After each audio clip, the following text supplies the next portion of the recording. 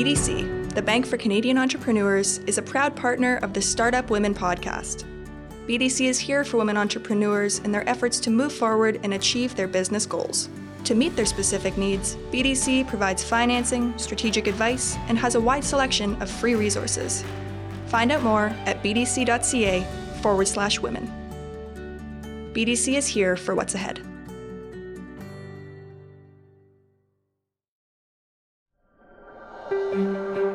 The Scotiabank Women Initiative is a signature program designed to increase economic opportunity for individuals who identify as women or non-binary to be successful now and in the future.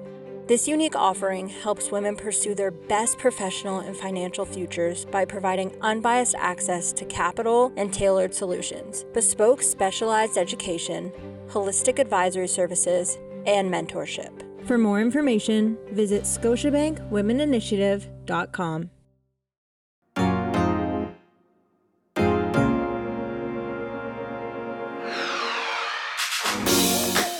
Welcome to the Startup Women Podcast, a show where we connect you, Canada's powerful cohort of women identifying founders, to real stories and case studies of women building businesses, supported by true, tactical advice from thought leaders and industry experts. I'm your host, Kayla Isabelle, CEO of Startup Canada. Each month, I'll be sharing the mic with one founder and one expert. Together, we will dive into real stories and scenarios and uncover actionable advice for women entrepreneurs across Canada. From funding and hiring to sales and scaling strategies, on this show, we cover the most important topics so you can deconstruct the challenges of starting and running a business with knowledge that goes beyond the surface level. Let's get started.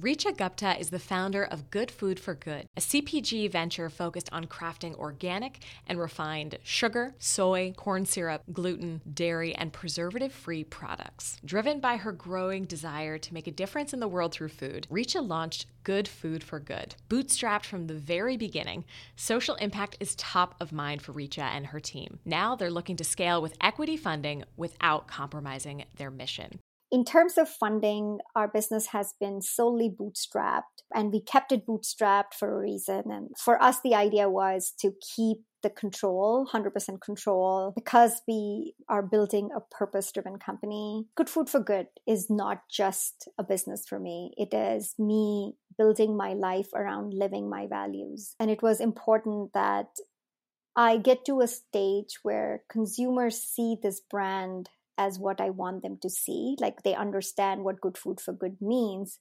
before I bring in a partner who might have a different opinion. That's where our topic expert, Marissa Bronfman, comes in. Marissa is the Chief Brand Officer of Kismet Impact Capital, a serial entrepreneur, writer, speaker, and women's empowerment advocate who has built nonprofit initiatives and plant-based businesses across Canada and India. Last year, she launched We Are Women, a national initiative empowering Black, Indigenous, LGBTQ2+, and women of color to become successful entrepreneurs in Canada's food and beverage industry. She's now proud to be helping building the democratization of impact investing with Kismet and funding more women founders, especially in sustainable, plant-based consumer packaged goods. The more things you've achieved, you've got a product, you've got a customer, you've got a community, you've got demand, the less an investor can take from you because you've already built that yourself. And so that's a really important consideration as you're planning this long-term outlook. In this conversation, we bring together Richa and Marissa's expertise and experiences to talk about funding and how women entrepreneurs can find the right funders, plan for long-term success, and not compromise their mission along the way. The topic of funding is one commonly associated with a lot of stress and anxieties for founders, but it doesn't have to be. Financing your business is an exercise rooted in patience, research, planning, and purpose. It's a unique opportunity to imagine and reimagine what our ventures can and should look like into the future. Welcome to the show, Marissa and Richa. Thank you. Thank you so much. Super happy to have both of you here and on one of my personal favorite topics, on the topic of funding. I think we need more than just one podcast episode on this one in particular, but let's kick off with some context questions. Richa, take us back to the beginning of Good Food for Good. Walk us through your entrepreneurial journey. What was your vision for the company? How did you make it happen? Walk us through the whole process. Sounds awesome. I think that was my favorite part too in this whole journey. So I was working at a big CPG when this idea came to me about starting Good Food for Good. I was a young mother, as you said in the introduction. My daughter was 4, and I used to have like 20, 30 minutes to come back home and cook a meal for her that I would call real and wholesome. And it was a struggle. And I know a lot of moms go through that on a daily basis, because anytime you try and look for shortcuts, they are loaded with too much sugar, lots of salt, preservatives that, do they really even belong in our food, right? Like, food is our fuel. That's our medicine. Do we really need to eat things that don't belong in the food group, right? That don't come from plants or, real wholesome and growing soil. So that's where this, dissonance started. I was working for a company that sold products with all those preservatives. And I was finding, as a person, difficult to find, as just a, normal human being, find products that I could feed my family. So clearly there was this disconnect, and I went through really dark times, just figuring out, what can I do to resolve this conflict inside of me? So when this idea about Good Food for Good came to me, I was just instantly in love. And that's why I said that was my favorite part, because when you fall in love, that's always the favorite part of the love story, because we all know what comes after. So it just brought so much excitement in me, showed me so much light that I had to give it a try. So I left my job and I started Good Food for Good. And for me, it was always like, I learned at General Mills. So the company that I worked for was General Mills. It's a great training ground. It really teaches you what the industry is all about. It teaches you discipline. It teaches you, what marketing is all about, what consumer insights is all about. And I seriously, at that time, I thought, I got it, right? Like, I handle these brands. I know what to do. Till you actually leave that and you come in the world where you have to do everything.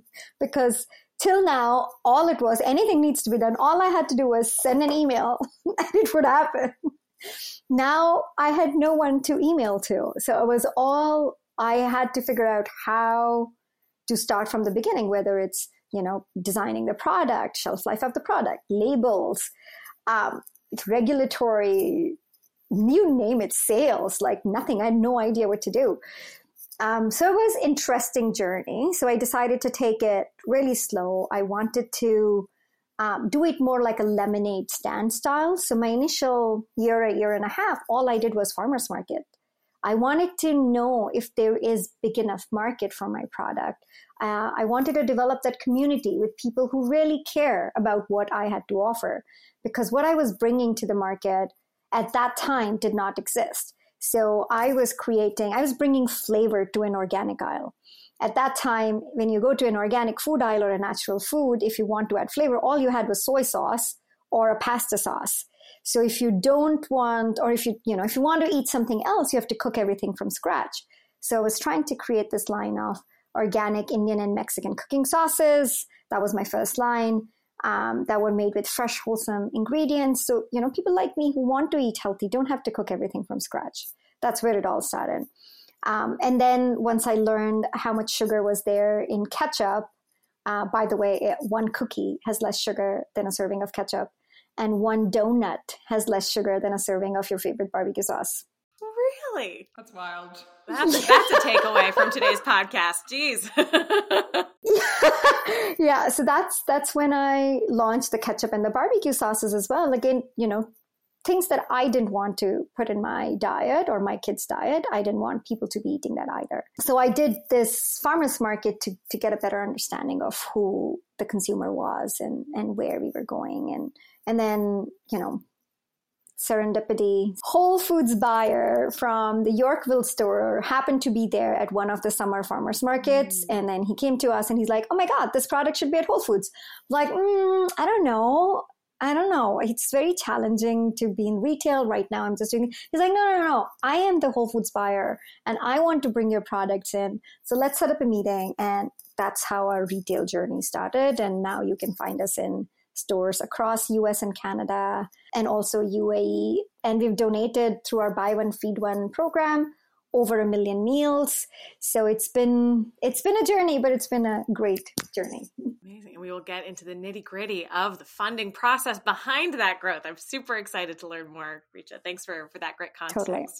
Marissa, let's go to you for some context around you and Kismet. You work with all of these different organizations, big, small, supporting them to democratize impact investing, which is a very, very exciting and an emerging space. Like we're seeing so much more in this space, which is really encouraging. What has your experience been like so far in this role? And what do you see early stage founders needing from funding organizations and the support ecosystem in general?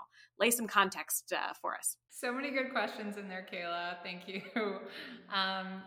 One of the exciting things about this emerging industry that we call impact investing is that hopefully in a few years' time, all investing is impact investing. We shouldn't have to talk about impact versus traditional, just like we shouldn't have to talk about underrepresented founder versus founder. But unfortunately, we do still see less than 3% of venture capital go to women founders all over the world.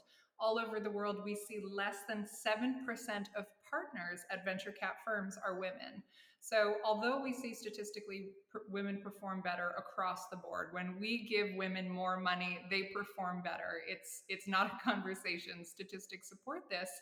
Despite those statistics, we still have, such low numbers for supporting women, founders like Richa, and so many other founders who are building such exciting, beautiful, purpose-driven businesses that solve problems. I hope that a day soon, impact investing is just investing. But to answer your question, yes, while I was living in India, I worked on a variety of women in media initiatives and mentorship programs. This idea that if we don't support each other, there's really not many other people that will. And I think it's so powerful when women come together. That's how I feel about Richa. We have this beautiful relationship and we have since we met. And that's so critical.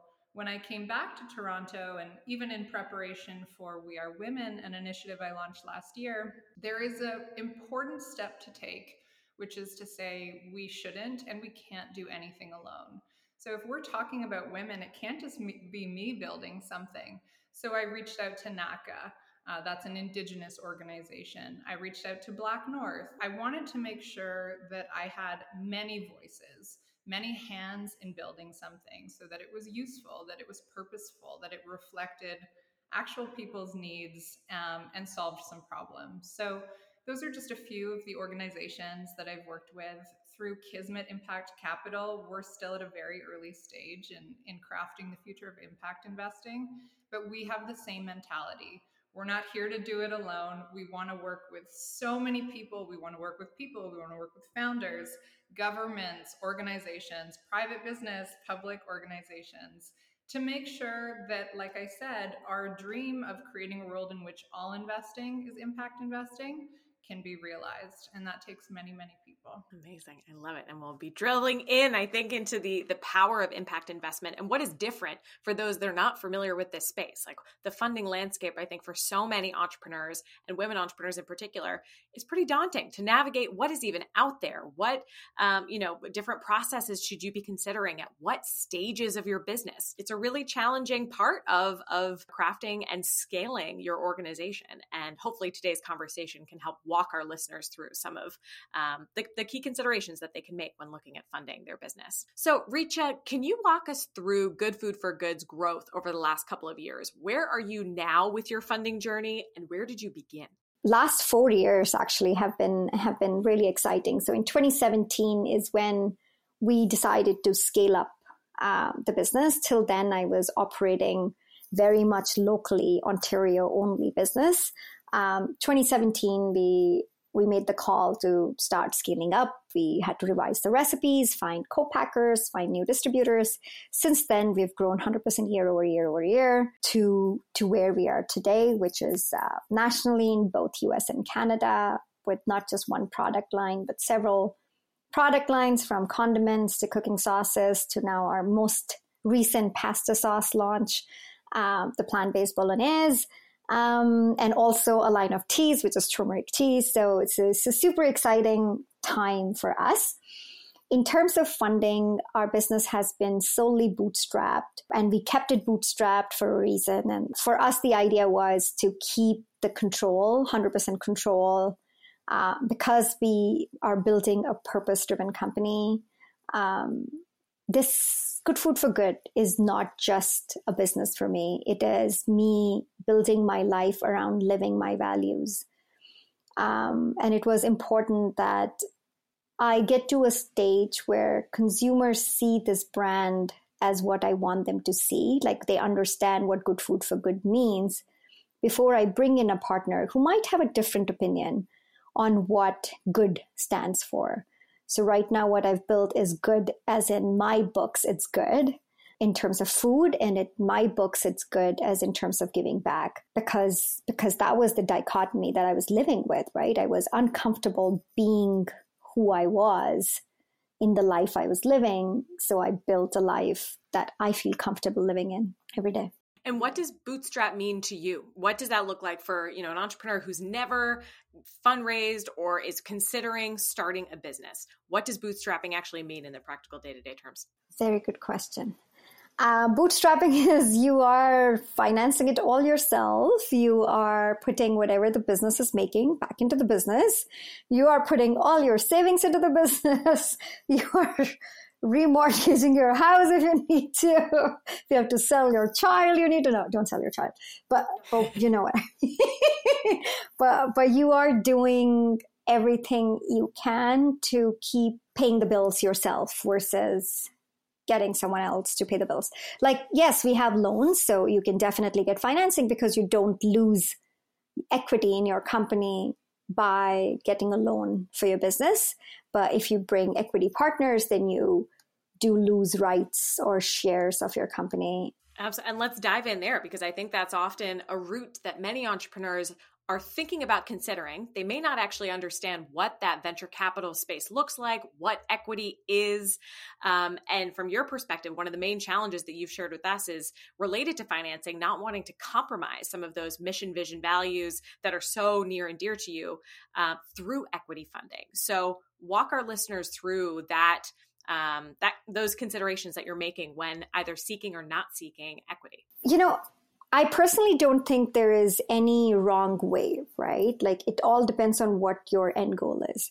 So yes, I mean, it's great if you want to raise money and bring in partners from the get-go, as long as you know where you want it to end up being. So I know several of my fellow co-founders, or fellow founders, I should not say co-founders because they're not part of my business, fellow founders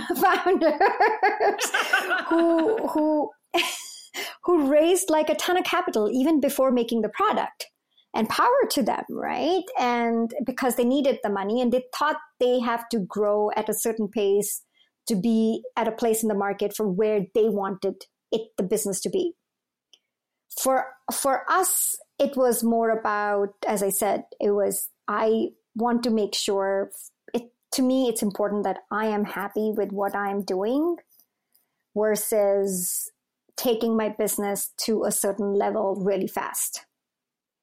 So it's, again, which lever do you want to pull? But yes, definitely, if you want to scale your business really fast and you don't have a ton of money, the best way is to raise money, right? To bring partners in who can not only help you with financing, but also can help you in other ways if they have, partnered with different businesses in the same area. Now we think we are ready to go to that route because we have established a brand. I've established a place for ourselves in the market that anyone who would come in for the values that the business stands for, and the values that consumers have chosen to support versus wiping it off completely and just driving a business as a business, right? So again, I hope I've answered the question, but it all depends on your end goal. You can go whichever way, bootstrap or get capital, and nothing is wrong. Agreed. The first step is just understanding what the heck is out there. So if we can illustrate that, and then, the decisions that other entrepreneurs have made in navigating those choices, you have to make that decision yourself as a founder. You have to lead that charge. Marissa, is this a common challenge that you see, particularly with impact first organizations, this funding landscape and the decisions that they're making in those types of business structures? Absolutely. I think it happens in all kinds of investing with all kinds of businesses. The case of Good Food for Good is such a good example because Richa is impact driven at every level. This is one of the things I love about her and the business. I'm literally always talking about Good Food for Good, by the way. She knows this. When we look at impact, we want to be careful of a few things like greenwashing. A lot of businesses are saying, we score high on ESG, environmental, social, and governance, or we're green. And so what does that mean? Whereas Richa and other true impact businesses are authentically demonstrating that at every level. Her products are sustainable, they're healthy, they're good for people and families. She gives back to, there is literally nothing Richa isn't doing to be an impact purpose-driven business. And so I love her and the business for that. To take it back to impact investing, there's so many different industries that an impact investor will look at. So in the case of Richa, we're looking at plant-based CPG, consumer packaged goods. Impact businesses can also be clean tech, clean energy, health tech.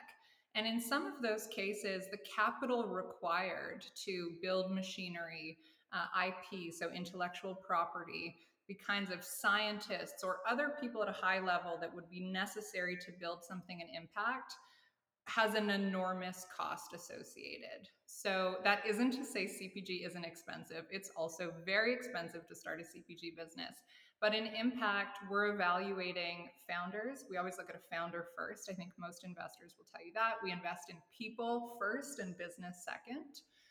So we're looking at that. We're looking at the total addressable market. What problem are they trying to solve in what market, and how big is that market today, and how big could that market be in the future? And then, like what Richa said, it's all about what your end goal is. And it's okay to not know your end goal also. Always know your values, but you may not know what the final iteration of your product or service or business is, and most people don't. I think the best founders are always pivoting and always iterating as they need to, and we look for that as investors too. If you have the ability to bootstrap, we love to see that. We love to see founders and businesses that have bootstrapped. They have 100% equity, or there's two co-founders, so it's often 50-50. We love to see that they've put not only their own money, but their own blood, sweat, and tears, to be very frank, into building the business. And Rich is laughing, and I've been an entrepreneur too, so I totally get that. It literally is all those four things, pardon me. And then we'd love to see vision. And so what does that vision cost according to what timeline? So if you want to take your product from 0 to 60 and your timeline is 18 months, there's no way you can bootstrap that. Also, doing that doesn't mean success. Works for some brands, works for some startups, doesn't work for others. If you wanted to take a sustainable route, build slowly, you do proof of concept. Is there even demand for the product you've created? Richa had so many fans at a farmer's market. That is great proof of concept. She then knew she could go on. In impact investing and all investing, we're looking at all of those factors. It's a puzzle with many pieces. There's many ways to start a business. You also have to consider your own lifestyle, your own responsibility to yourself and to others. It may not be possible to self-finance. And so you have to look for loans and grants, and you may have to look for equity partners like an investor who would give you capital, but then they own part of your business and they have an expectation that they will make a return on that investment. And so sometimes for founders, that's an added level of pressure. It's already so hard to be a founder. There's so many pressures. But there's an added level of pressure to perform for your investors. So that is all to say many, many considerations on both sides of the table. And Richa, with your perspective from bootstrapping, what have been the pros and cons or positives and negatives, those implications of fully bootstrapping up to this point for you? So let's count the positives first. I have no one who I have to answer to. But myself. But yourself. Exactly. And I think that's the biggest positive, right? Because I can decide if today I want to take the day off or a week off and just spend time with my daughter. I can do that. I don't have to answer to anyone. I think that I would say that's like the biggest positive. The negative would be there are things that I could have amplified sooner. Because our business is a value-driven business and it's all about now telling that story to many, many people, which I wasn't able to do because I didn't had, bucket loads of money sitting behind me. Like I have to make sure that I am not like going so negative that I have to leave. I have to give up this shelter on my head, right? So I have to spend accordingly. That okay, my P&L statement shouldn't be that negative that I can't afford to pay my bills next month, right? So it was very calculated approach, and yes, perhaps if we would have taken funding sooner, maybe we could have been at a different revenue level. Maybe not. Who knows? Maybe there would have been a, stress situation for me because I've just run this so independently. I don't know. You never know. But now we definitely know is the time for us to, since we've proven the product, there is a product market fit, retailers want it, consumer wants it. It's all about amplification. So I feel now we are at a point where we can choose who we want to partner with, where they need us as much as we need them versus the other way, versus being in a situation where you really can't do anything if you don't get an investment in. So I feel pretty grateful to be able to get to a place ourselves. So now we can make that choice, and now we can bring in somebody who believes in what we are actually doing, like fully. Amazing. And Marissa, looking at the long-term financial planning of any startup or small business, why is that so important when you're looking at some of these decisions that you can be making in the infancy of your business, and potentially a hasty funding decision, an opportunistic, sort of moment that you seize that, might have an ulterior consequence that you did not anticipate? What is so important about long-term financial planning from your perspective? Long-term financial planning is very important, not always possible, but I will definitely talk through that. Something else I'll add to what Richa was saying, and this is just again a great case study for founders or anyone who's thinking of starting a business.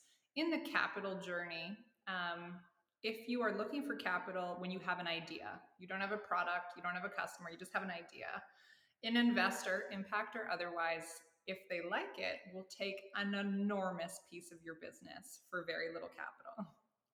The more things you've achieved, you've got a product, you've got a customer, you've got a community, you've got demand, the less an investor can take from you because you've already built that yourself. And so that's a really important consideration as you're planning this long-term outlook. So let's say, day one, you've got a great idea, you're doing a little bit of research, you haven't done anything yet. You want to think, and again, you may not know, and that's okay, but you want to think where you want to end up. I think there's an old saying that 100% of zero is zero. Expect to give up some equity at some point, but really think about what that point means for you. Are you single? Do you have savings? Do you have children? Do you have a mortgage? Do you have debt? These are just some of many things you should think about in this long-term planning on your financial journey as a founder. There are many, many resources available to founders now, including a variety of loans and grants. So a grant is great. It's money that's yours. You don't have to pay it back. A loan can also be great, especially if you have a low interest rate. That gives you capital to work with without sacrificing your home or, perhaps your lifestyle. But if you have the ability to bootstrap 100%, know how long you can bootstrap for. Do a revenue projection. At what point can you start making something for yourself, even if it's the tiny salary plus savings 6 months in, 12 months in, 18 months in. And at what point in this journey do you need to go back to making a real income, if anything? Do you have the capacity to wait 5 years to sell your business, hopefully as a unicorn, which means $1 billion valuation, or even, half of that, 500 million, whatever your goals are?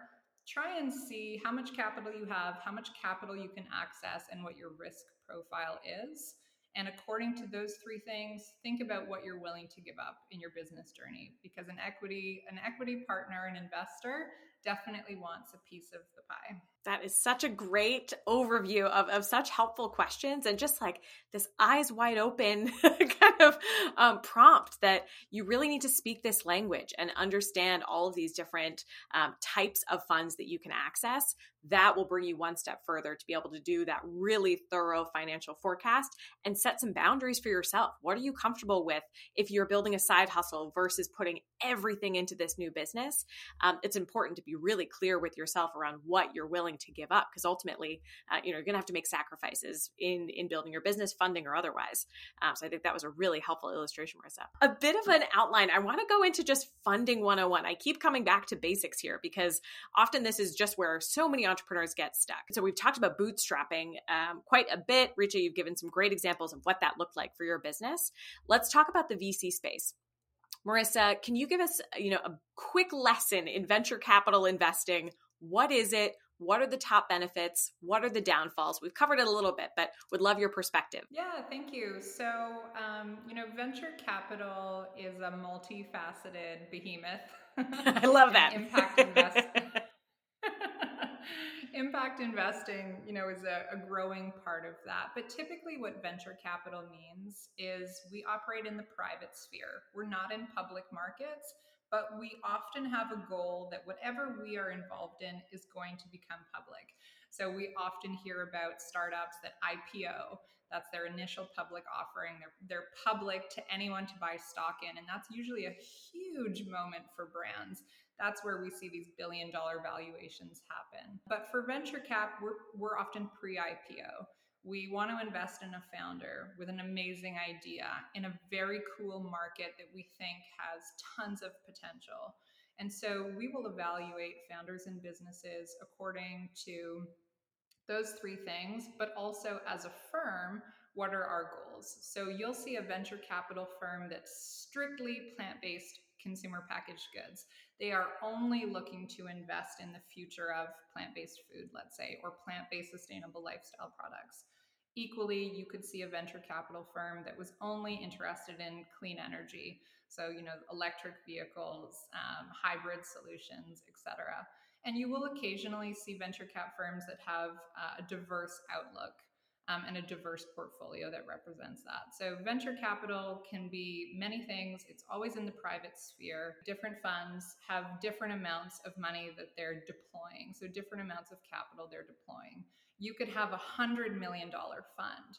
And so their minimum check size is likely upwards of 2 million.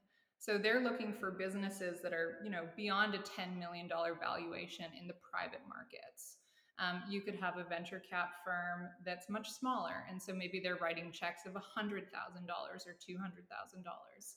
And there's also firms, which I love to follow, that are only investing in women, only investing in underestimated founders. And so their outlook may be needs dependent, but very hyper-focused on who the founder or who the founding team is. So that's just a little bit about what venture capital looks like. We always operate in the private sphere. We are looking for an exit or an acquisition, which happens in the public sphere where the valuation is much higher. All venture capitalists are looking for an X return on their investment. So if we put in 100K, when that company goes public or is acquired, we're looking to make $1 million off that, for example. And that's just a really rough, broad calculation. Some funds are looking for much more, and some are comfortable with a little bit less. Another fantastic overview.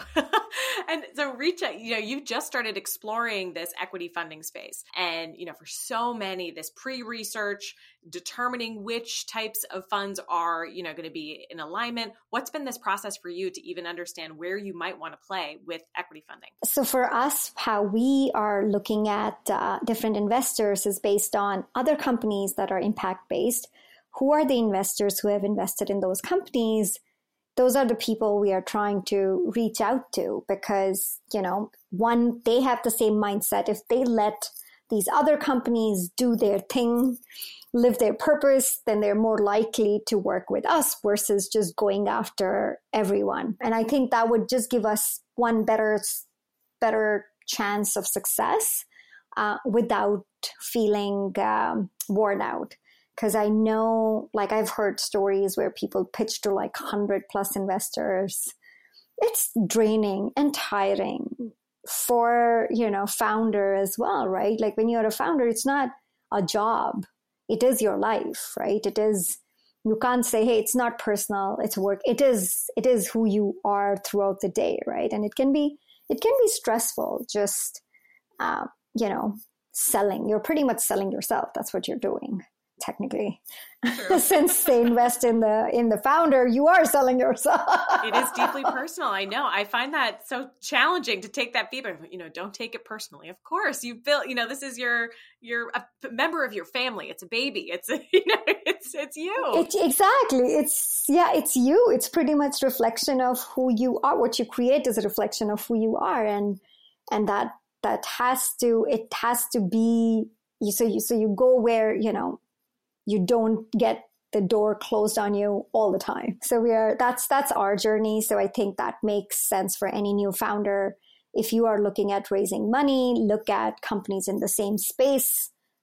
Different investors who have invested in those companies would probably be the best people to reach out to, or similar companies. I wouldn't say if somebody is invested in Sauce company, they would invest in your company as well. That would be competition, not your competitor, but complementary. So, yeah. Marissa, are there any other tried and true methodologies or frameworks that you think founders can use to really determine the best funding route for them, which human beings they should be connecting to advise them? Or is each organization's approach really going to be, different and come from their own perspective or needs? Great question. I think it's both. On the one hand, every person, every business, every startup, every dream is different. It's unique in some way. But that being said, we often see similar trajectories. There's a few trajectories that, people tend to follow. One is Richa's, being bootstrapped to a point of having massive supply and demand, having really created something very special that investors want to be a part of. She's at this inflection point where, investors would come to her and say, hey, do you want our money? Versus the opposite, which happens when you have an idea or you just have an MVP, which is a minimum viable product, where investors are a little bit more wary. There's no proof of concept. And the founder's a little bit more desperate if they need that capital. So it's a really interesting relationship. I think, if you take money out of it, these are human relationships, expectations, fulfillment. So, think about that as you're building your business. What I would say is look for role models. Even if you never reach out to them, look at someone who's built something that resembles what you want to create, and then look at how they got there. Something beautiful, I think, about social media in the last few years is this incredible amount of transparency. If there's a founder you love that's done something in the space you want to be in, they're probably talking about the highs and lows. They're probably talking about, the 700 times they thought their business would fail and then they turned a corner. This is not an easy, it's not a straight linear graph by any means. I think there's this Instagram meme of this that always goes around when founders are talking about their journey. Yeah, so, it's about being nimble. It's about looking to people who have done what you want to do. At times in industries, no one's done it, like Elon Musk. No one's done it, and so that's different. But I would say for the majority of businesses, and specifically for plant-based consumer packaged goods, there are likely people that have done something similar to what you dream of. look at them, look at what they've done. They've probably talked about what they've done wrong. And so that's kind of helpful. There's some of the pitfalls you could avoid as a founder. And that could be funding things they've done wrong. It could be sales things they've done wrong. It could be product manufacturing they've done wrong. There are so many things that can and do go wrong. So I'd say really look to those people, really do your research. There's never been a better time to research so much for free. So really try and sketch out every element that you can. And then I would say, and this is really important because it goes back to this all being about relationships. Make sure you choose the right time to reach out to someone who could become a mentor or a friend or a colleague or a co-founder or an investor. Reaching out too early, if you haven't done your research, you haven't done your due diligence, you don't know enough background on them, is actually insulting. Everybody is busy. If you haven't done your research, you don't have a clear ask, you're not adding value, just wait. And the internet exists to give you all those things. So do all those things and then reach out. From an investor perspective specifically, we want to see that people have done their research. They know what our firm is about. They know that we share values. As Richa said, maybe there aren't competitive companies in our portfolio. If we already have a woman-owned impact sauce company and you're a woman-owned impact sauce company, we're probably not going to have a second meeting. Now, that's not necessarily true, but you want to do your research. And I think just remember, we're all human beings, whether you're a founder, whether you're an investor, whether you are head of sales at Whole Foods, whoever you are, we're all human beings. Be really cognizant that it's all about relationships. Be smart, do your research, plan as much as you can, and I think you'll be in a good position. And Richa, when you're looking for, you're looking for the funding, you're doing that research there. What are the other elements of the relationship that, maybe a VC or some type of other investor can offer you? What are the other parts outside of the cash that you're looking for in this potential relationship? That's an excellent question. And I debate it often. So there are two paths. One, some venture, and Marissa and I had conversation about that earlier too. There are two ways. One, you can go with, okay, I just want the money, just write me the check. I'll take care of everything. That's one path. And I think I'm not fully decided on which path I want to take, but I'm exploring both options. And the other would be bringing a strategic partner in who not only brings in the money, but also brings in the team, has already proven themselves, in the market that you're trying to get into or current market, and can help you get there faster. So even if someone gives you money but no resources, you have to still figure everything out. You still have to get the right people in the right places to put the thing in motion. But if you get a strategic partner, you can get that things happening faster. But then what do you lose when you do that versus what do you lose here? So I'm still somewhere midway, but those are the two approaches that I am exploring, bringing in strategic partner or a VC money. So I'm both ways and I'm seeing, what works best. I'm dabbling. Right now, I'm not at a stage where I have to make a decision like now. So I'm going to dabble in both space till I can. Oh, totally. That's there's no monogamy in investing. Marissa, what are your thoughts on that? How does one explore these different options? What are the considerations that startups should be making when they're trying to decide through these different pathways? Absolutely. I think Richa identified two really main ways that venture capitalists approach investing in a business. One is quite passive, another is more active. Passive, as she said, we're writing a check, we believe in you, go do the thing that you're doing, and we're here to watch you grow. An active investor, and I think we have more active investors in impact, and that also has many factors, but an active investor wants to help you grow your business. They believe in you, they believe in the problem that you're solving, and they want to be a part of it. So some of the things that an active investor might do, they might help you create a board of directors. And the people on that board might have contacts that you don't have in international sales.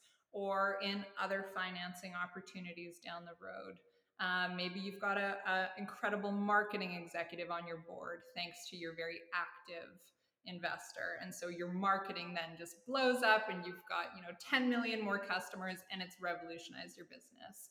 So as a founder, and again, you can't always know what you're looking for, but once you come to the funding journey, you want to know what you're great at, what you're not very good at, and what you're really bad at. And it's okay to be bad at things. Nobody's great at everything.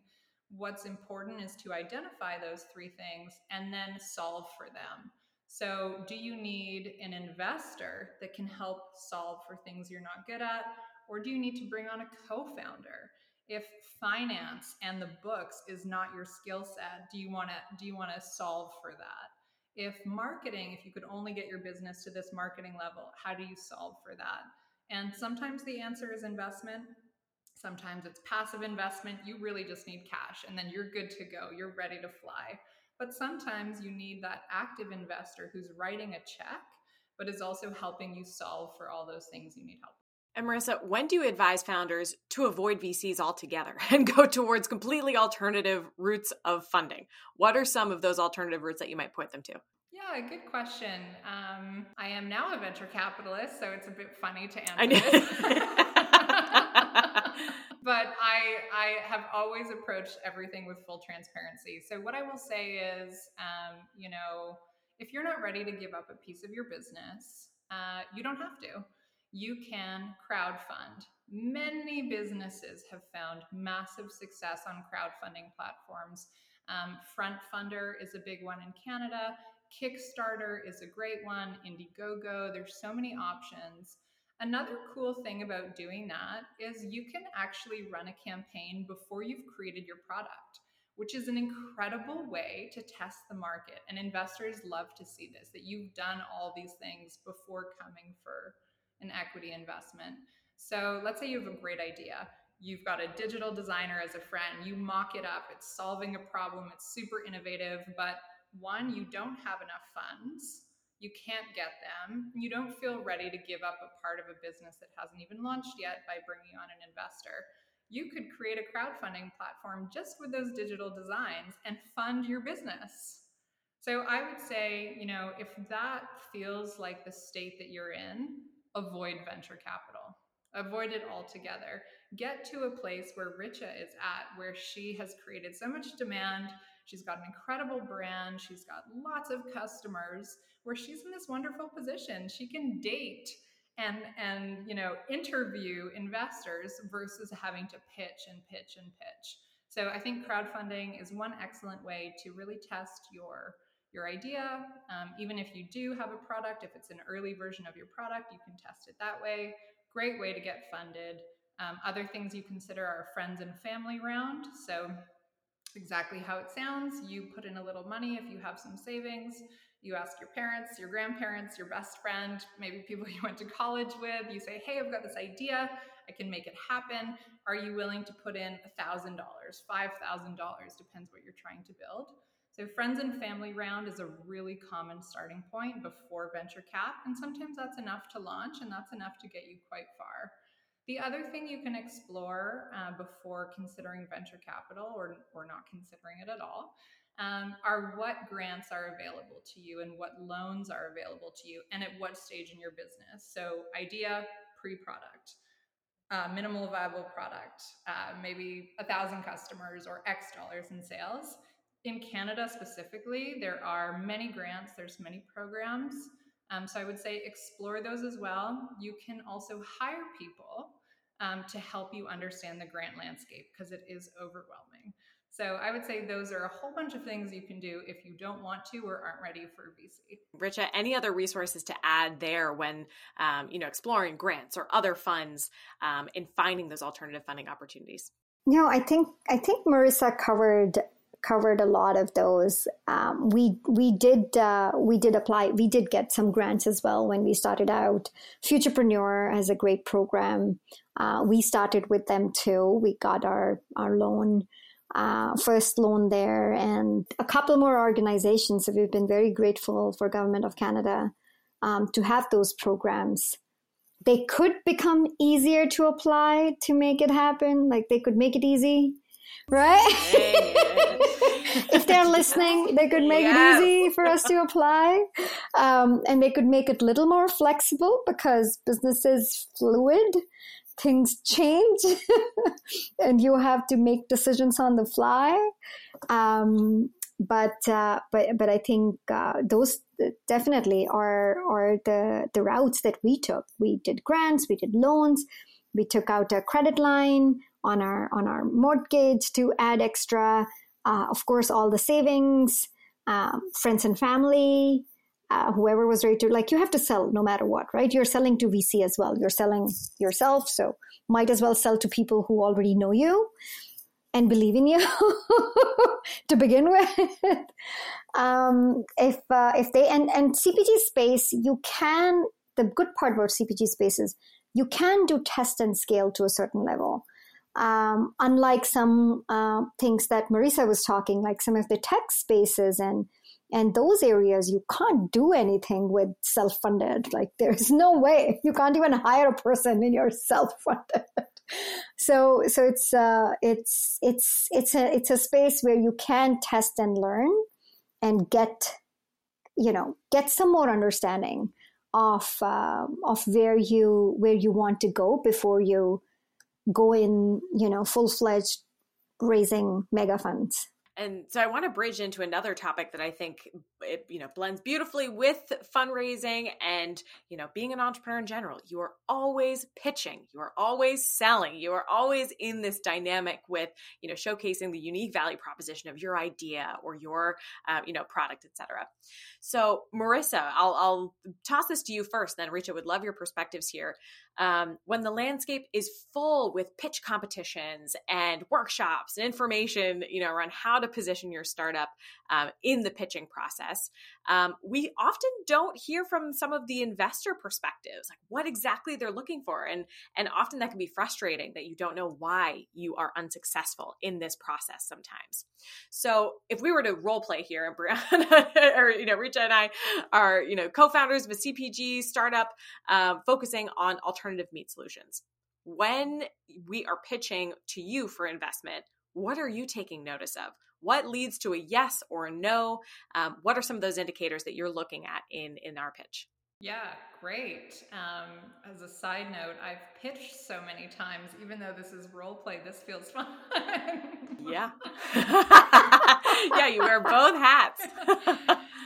So yes, you two are woman founders of an alt protein startup. Amazing. That's a really cool space. It was very hot recently. So I'm looking at what are the market conditions, one.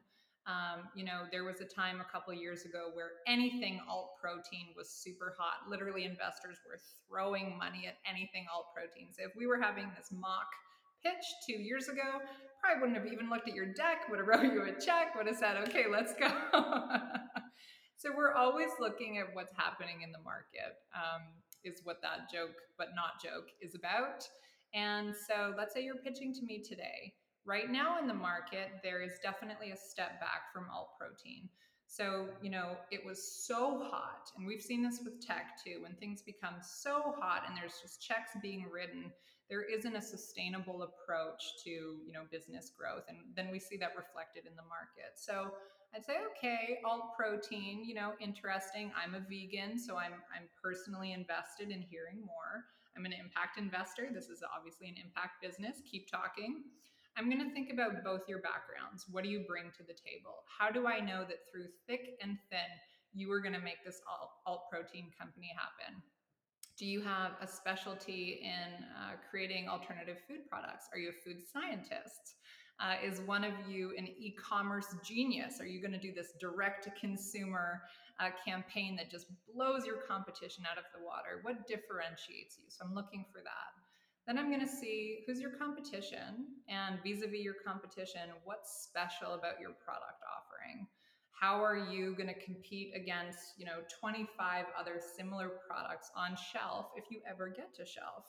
If you're going to do a direct-to-consumer phase one approach, how are you going to filter through the noise? There's so many brands talking on the internet, Instagram, TikTok, Facebook, Twitter. What is it about the two of you and your alt protein idea that's actually going to be interesting for fans and future customers? So I'm going to look at all of those things. I'm probably going to look at your numbers. What are your projections? If I'm an investor, my motive, one is to support founders, impact or otherwise, but it's also to make a return. And that's how we keep investing in other future founders. That's our business model. So do I see that your alt protein startup 10 years from now will probably exit as a unicorn? And you've shown me why that's true. I'll take the risk, learn more, and probably write you a check.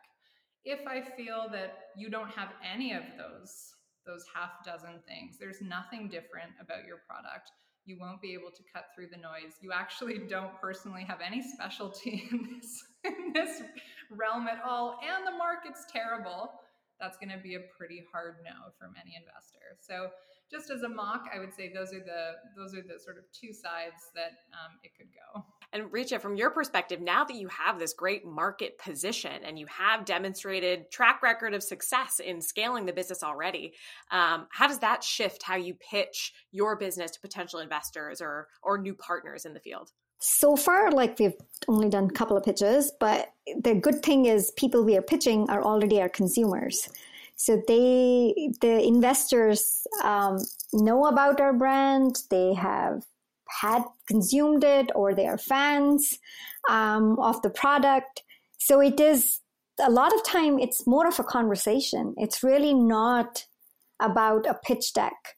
It's, it's where we are, where we've been, where we want to go, what kind of help we need. Like, that's the conversation we are having with people, versus I'm guaranteed, like 7 years ago, if I tried to pitch that, it would have been a whole different conversation. Not that the things that Marissa mentioned in the wouldn't come up, like that's, but this is more conversational versus a pitch deck, right? Not everything, once you've come to a comfort level where people understand where you are, it becomes less of putting things on a slide versus more of believing in, based on what you have delivered, believing in you that you'll deliver that for the next few years, right? So definitely the conversations have been much easier. I feel less fear when I'm talking. Like, I know I was talking to some founders who've never raised money. I'm one of those two, never raised money. But with just a deck and not even a product, the amount of prep and the nervousness they have before meeting an investor, versus I end up approaching it, just like, hey, as a friend, right? Or as any new connection that I would reach out to, versus feeling uncomfortable or nervous about the whole thing. Like, I'm expecting them to do something that expecting them to take a risk that I myself am not sure whether it's going to work or not. Now I have a proven model. I know it's going to work, so I can speak about it that way. When it comes to relatability and what Marissa was talking in terms of whether the investor thinks whether you can deliver or not, I'm new to this journey, but from what I've heard, it can vary, right? And it brings back to how this conversation started about investment in women and also investment in people of color. It's difficult, like, for anyone to fully relate to somebody from a very different background and expect that they will deliver when you have lived you've had a very different personal experiences in your life. So that is also one of the reasons why investment in women is so low, why investment in people of color is so low, is because people who are sitting and writing those checks might have a very different life experience than this person from, somewhere you've never even been, or is telling you to believe in them, but they cannot relate to anything you say or you do because their life experience is very different from your life experience. So I think that challenge people would continue to face as we grow, as there are more people of color and more women getting in business, till the landscape on the other side changes a little, or the thinking shifts, and we treat people more as, okay, they're a human being, not just not just identified as their sex or their skin of their color, right? They are talented people no matter which country they belong to. That's such an important point that, we need more women entrepreneurs in general. And we see this ebb and flow. And unfortunately, during the pandemic, we saw such a hit for women entrepreneurs in particular. But having investors on the other side of the table that understand the pain points of, femtech businesses that are solving problems that women uniquely face. You can't empathize, to your point, for an experience that you've never, that is so foreign to you. So we need more Marissas and more investors on the other side of the table that, showcase that diversity of perspective and a diverse customer base. The procurement, the power of women's buying power in Canada alone is huge. So you got a lot of potential customers in those spaces as well. Totally. And I think that's where the disconnect is, right? And eventually, slowly, it'll take time. But eventually, if we can reduce the gap at that level where people who are investing, we will increase this, the investment in women and investment in people of color. So it's all a matter of time. It better be. That's my position on it. I am hopeful. So going to a little bit later into this relationship with your investor, let's say you are successful in actually getting the funding. You've landed the deal with this, VC firm. They want to work with you. They write the check. Marissa, what then comes next? We often don't talk about this. What does the paperwork look like? Are there negotiations around the terms? What does this look like from your perspective for those that have never successfully landed that deal? Yes, for sure. So let's go over a few of them. Again, let's think about it in two ways. Passive investor, largely writing a check. Active investor, very involved in the growth of your business and possibly even day-to-day operations. Some of the things you want to look for early on before you even have paperwork, literally in these conversations, is, what are the expectations of your investor? How much control do they want to have? How much control do they want to have from an equity perspective? Do they want 10% of your business, 30% of your business? How much control do they want to have on the exit? So if you're comfortable sort of growing your business at a slow but sustainable rate, is your investor also comfortable with that? Or are they looking for you to have 700 times growth year on year, for example? So that's really important because you'll see that reflected in your paperwork. And I think, so many times capital is the need of the day for founders, especially underrepresented founders, that it's very easy to get excited that you have the capital finally to run your business, but you may not actually be able to run your business. So definitely make sure you're very aware of the expectations of the investor. Also, an investor at some point is going to want to exit your business. So you need to also prepare for that. And you're going to want to look at how they structure that exit in the paperwork for your equity. So obviously, hire a lawyer. You want an independent third party who's looking out for your interests. However much financial and legal knowledge that you have, and for a lot of founders, it's very small. You want to have someone on your side who's really taking a laser focus at that paperwork for you. And you want to make sure, beyond signing, that all those things in the agreement are adhered to. So you can always point to that paperwork. So if an active investor is perhaps a little too active in ways that you're not comfortable with, you can point back to that paperwork and say, nope, actually, this is completely within my purview. So you want to be really careful about that. Oftentimes these agreements are many pages long. Hire a lawyer, hire a woman lawyer, hire a person of color to be your lawyer, and someone really talented who's going to fight for you at the table. And make sure you're protected. That's such an important point, and often, missed because you get, lost in the opportunity and you forget to really prioritize protecting yourself, and you have to navigate that consequence potentially later in your business. A great tip there. I've heard terrible stories, so I'm glad, Marissa, you mentioned that of not taking care, not having the right lawyer on your side, of people getting in trouble. Like really deep trouble because of this. Yeah.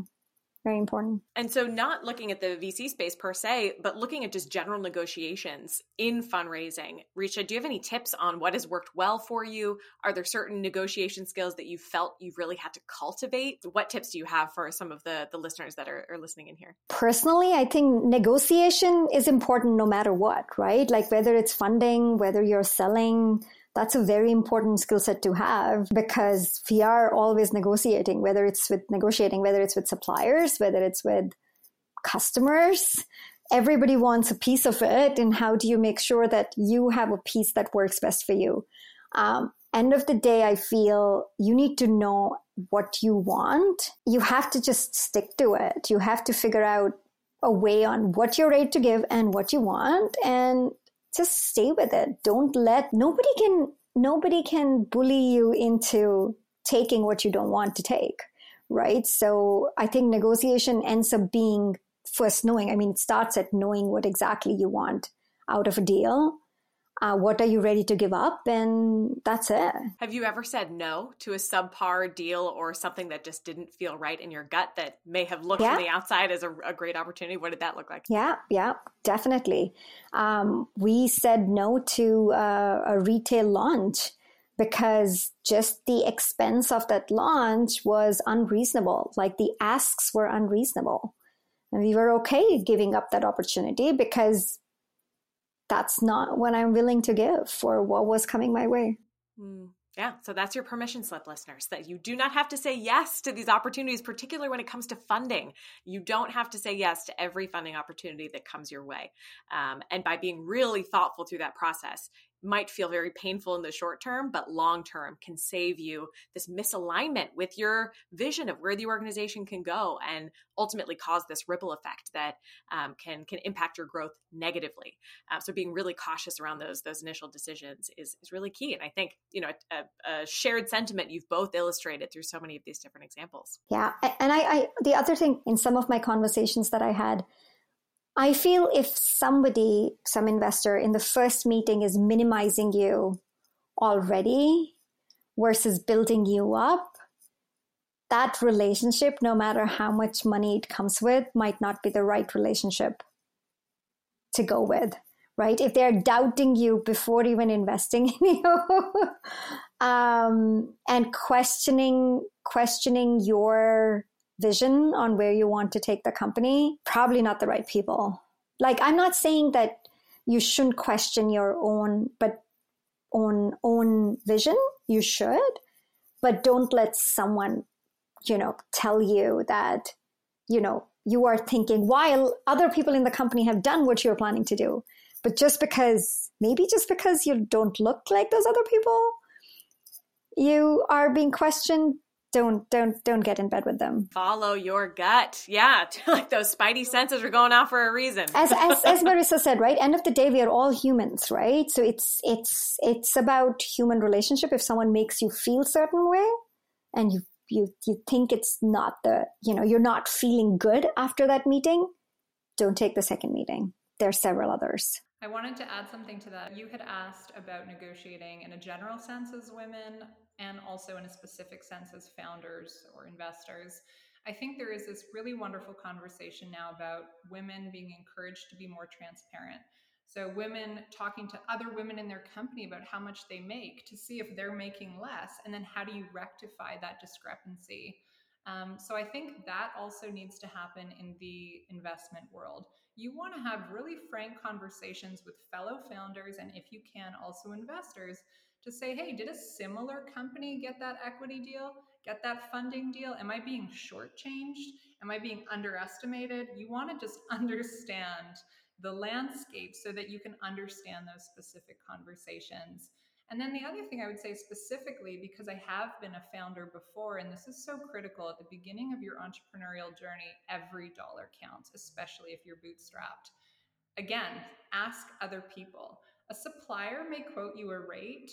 You have no idea if that's the going rate. Like, until you're in the industry, you have no idea if those rates are real or not. And I think overall people are good people, but people run a business.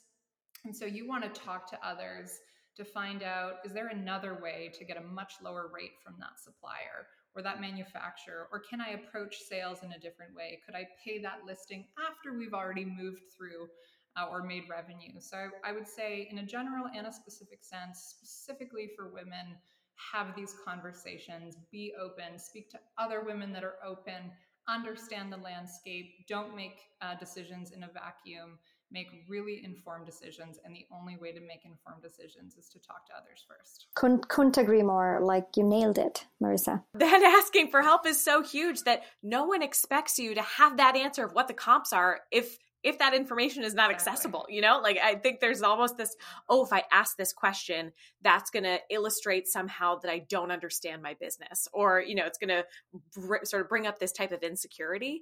No, it's a good due diligence. So that is the permission slip written here as well. Like, that's good business by looking at what the other options are out there. So I love that you brought that up, Marissa. So looking at resources, I am obsessed. And Startup Canada's whole raison d'etre is helping to curate and package resources. To both Marissa and Richa, are there any, you know, free resources, tools, stories that you found really helpful in both of your entrepreneurship journeys that you'd recommend for our listeners to tune into after listening to today's episode? Yeah, like I've been saying, we are so lucky that, you know, in 2022, there have never been more high quality free resources accessible via the internet. And so I think that's really wonderful. It's a huge asset. It also means there's a lot of noise you have to cut through. So you have to understand which of those resources are helpful. I would say look to leaders in whichever industry you're in. So Kayla, Startup Canada, what an incredible leader. You yourself, what an incredible leader. I know that I can trust the resources offered through Startup Canada. So you want to really look that whenever you're looking for resources, especially if it's possibly from an organization that could hook you up with a mentor, help you with a grant, help you with a loan, that they've been around, they have demonstrated that they do what they say they'll do. And then just take a look around, like take a look at their blog, take a look at their social media. I find that organizations like Startup Canada are just offering so many free resources across the board. It's so helpful. I would also say, you know, like we talked about before, looking for people who have already achieved what you're looking to achieve or have done something, at least in a way that you're looking to do. Follow them on social. What are they talking about? I think those people also, just by existing and talking about their journey, that's a resource. But I find that these people also offer links to other resources. So they'll say, hey, I found this incredible opportunity, check it out. And if you follow them on LinkedIn, you'll see that.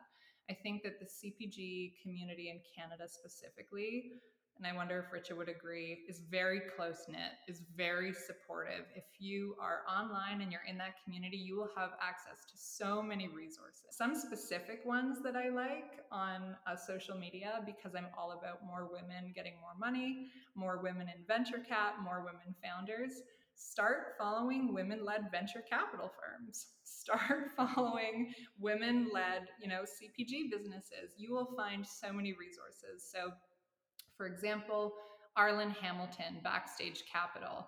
Literally every day they are sharing resources for free on their blog, on her Instagram, on their social. She's an incredible person with an incredible story. She termed this phrase underestimated founders. Everyone was saying underrepresented. She said no, underestimated. And she invests exclusively in underestimated founders. Tons of great resources. There's a Canadian woman on Instagram. Her name's Genevieve. She has an Instagram account called Grit Capital. She speaks frankly and with so much humor about the stock market. So if you want to understand how companies and the stock market, investors, everyday investors, venture capital investors, all interact in this big bad world of finance, I say follow Grit Capital. Love to see a woman just like taking over the finance space.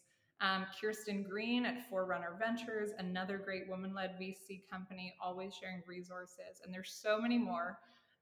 Just look for women doing great things and the resources will follow. Follow that breadcrumb sort of over there. That's great. Richa, anything else to add? As Marissa said, right? Like for me, it has always been just reaching out to different people, talking to different people. One person connecting to another person has been my way through since I started the company. Like I'm an immigrant to Canada with no family here. I worked in CPG, but then I knew no one in business, no one in small business food industry. So the community that I've built now in US and in Canada is all just reaching out to different people at different times and asking for help and sharing with them the challenge that I was facing. And they were kind enough to either help me or connect me to someone who can help me. So that, I know it's no easy way, no online resource where you can just go find anything. I mean, Mike Fata has put something together, but that's in general for everyone. So Fata and Fleischman, if I'm saying it right, resource center. So that's definitely there. I feel it's like a lot of resources, so you have to really sieve through it, but there is nothing better than building those relationships, those personal relationships. At the end of the day, we all are humans, and we do inherently want to help each other. That's just how human beings are built. So, Richa, what's your final piece of advice for women identifying entrepreneurs looking for funding? I would say just know your worth and stand by it, right? Don't let anyone else define your worth. Amazing. I love that, Richa. Marissa? Final piece of advice. There is only one person like you on the planet, and that's you. Whatever it is you want to build, whatever your dream is, make sure it is 110% authentically you. Whether you're talking to an investor, an everyday retail investor through a crowdfunding campaign, a fellow founder, when you show up as yourself, people know that. People resonate with that. People want to help you build your dreams. So be you, and the rest will follow. Love it. I love that. That's a fantastic, super inspiring way to end today's podcast. Thank you so much, Richa. Thank you so much, Marissa. This has been an absolute pleasure to have you on Startup Women. Thank you both so much.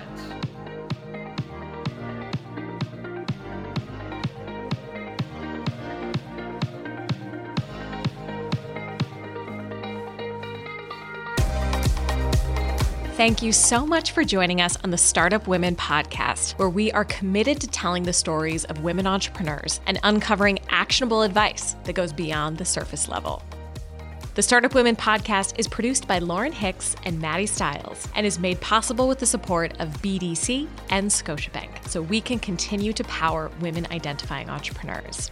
Visit startupcan.ca to explore the Startup Women flagship program and access advisory support and free resources. Be sure to check out the show notes to access important links, resources, and information that we mentioned during today's episode.